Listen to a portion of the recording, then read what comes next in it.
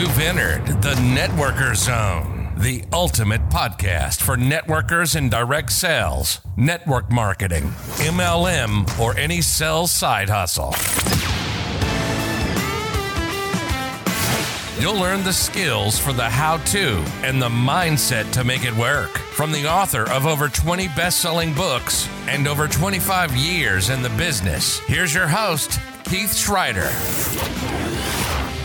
All right, today in the zone, we are talking about setting an intention when talking to prospects.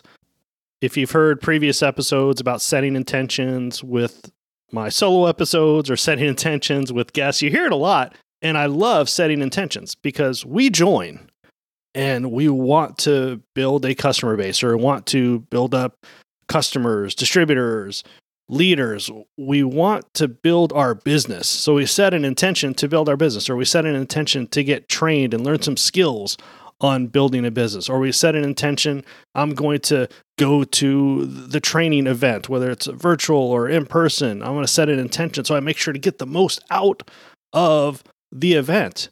And then we're building our business and we have trips or incentive trips come up. And we say, okay, I'm going to set an intention to build my business. What do I need to do? Okay, I need to, whatever it is, get customers or sponsor new distributors or build a leader. We're so excited about an incentive trip that we set an intention to build our business. And these are all amazing intentions. In fact, I hope you set an intention before you listen to every podcast episode. Like, oh, this sounds like a good title. I want to learn this, or I want to specifically learn this part of the episode. Those are always good things. Amazing. I'm glad we do them. But when we talk to prospects, we kind of need to change our intention and focus it on the prospect. So we have to ask, what is our intention when talking to prospects? Because our prospects can sense our intention. They can sense, is this conversation going to be about us as the sponsor or them as the prospect? So a lot of times we may have not being able to turn off our intention. Sometimes we have selfish intentions, all about, I hope I get a sale today. I hope I get another customer for my product or service. Or we have an intention, I hope I want to sponsor somebody. Now, these are all great intentions, but we need to focus the intention on the prospect. What if we change our intentions and say, our intention to talking to our prospect is to see if this is a fit for them, is see if they want to take advantage of this option. Our intention isn't so much focused on us, but it's 100% on them. They can sense if it's all about us or if it's all about them. And it's just a quick change before we talk to any prospects. And it can be phrased in so many different ways. I'm just going to give you some examples. We have the motivation, we have the intention to build our business. Okay, great. When we're talking to somebody, let's focus on them. Let's ask more questions than talking. Let's focus to see if there's something there for them. Sometimes our intention can be, let's see if this product or this service can help them.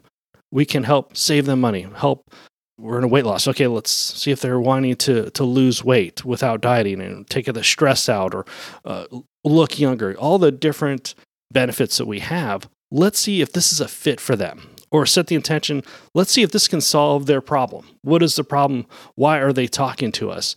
Is it on the financial side? Is it about the business? Is it about the product? Is it about the service? Sometimes we have to set the intention to see if this is going to solve their problem. So many times people are so focused about talking about their product or service, they never really ask, is this something that can help them? Are they even looking to be helped? Again, prospects can sense our intention. It's happened to all of us. We've walked into certain stores and we can sense if the salesperson is just trying to get a sale or if the salesperson is actually listening to see what we're looking for. You can tell if they're just trying to push their agenda or push a certain product or service versus solving our problem. Why did we even walk into the store? We all have those times when someone goes, can I help you? And they keep hovering and they keep hovering. We can sense that they're all about the sale. And we've also been to other stores where we can tell that they're generally there to help. And sometimes they're still on commission. In fact, some of my favorite stores are people on commission because they're generally there to help on the long term. They'll know that if they solve my problem, they'll get referrals. They'll get repeat business. They'll have a happy customer that will tell other people. And that's what we want in our business. We don't want a one-time sale. We don't want an unhappy customer. We don't want to start with our agenda just so we can get a sale. Because what happens? If we force them to buy the product, to buy the service, chances are they're going to ask for a refund. If we force them to join the business, chances are they're going to do nothing. Oh my goodness, I have to be forceful like this person to be successful in the business. What was I thinking? I'm done. Now, this doesn't mean that we shouldn't use some closing techniques so they can open up their mind. No, it's all about, are we forcing people and just thinking about our intention, or are we focused on the prospect? So the big question is, do we have to think about our intention every single time we talk to a prospect? The answer is, honestly, no. We may have to think about it a couple of times. And then what happens? Well, we start asking the right questions. It almost becomes a habit or part of our subconscious programming that we should be setting an intention to focus on our prospect. So we don't always have to think about it. But here's a shortcut that every single person can use right away. Get a sticky note. Set an intention on your computer. If you're using your computer before you talk to prospects, add it to your phone. Set an intention. You can put that on your home screen. You can put that before your contact's name.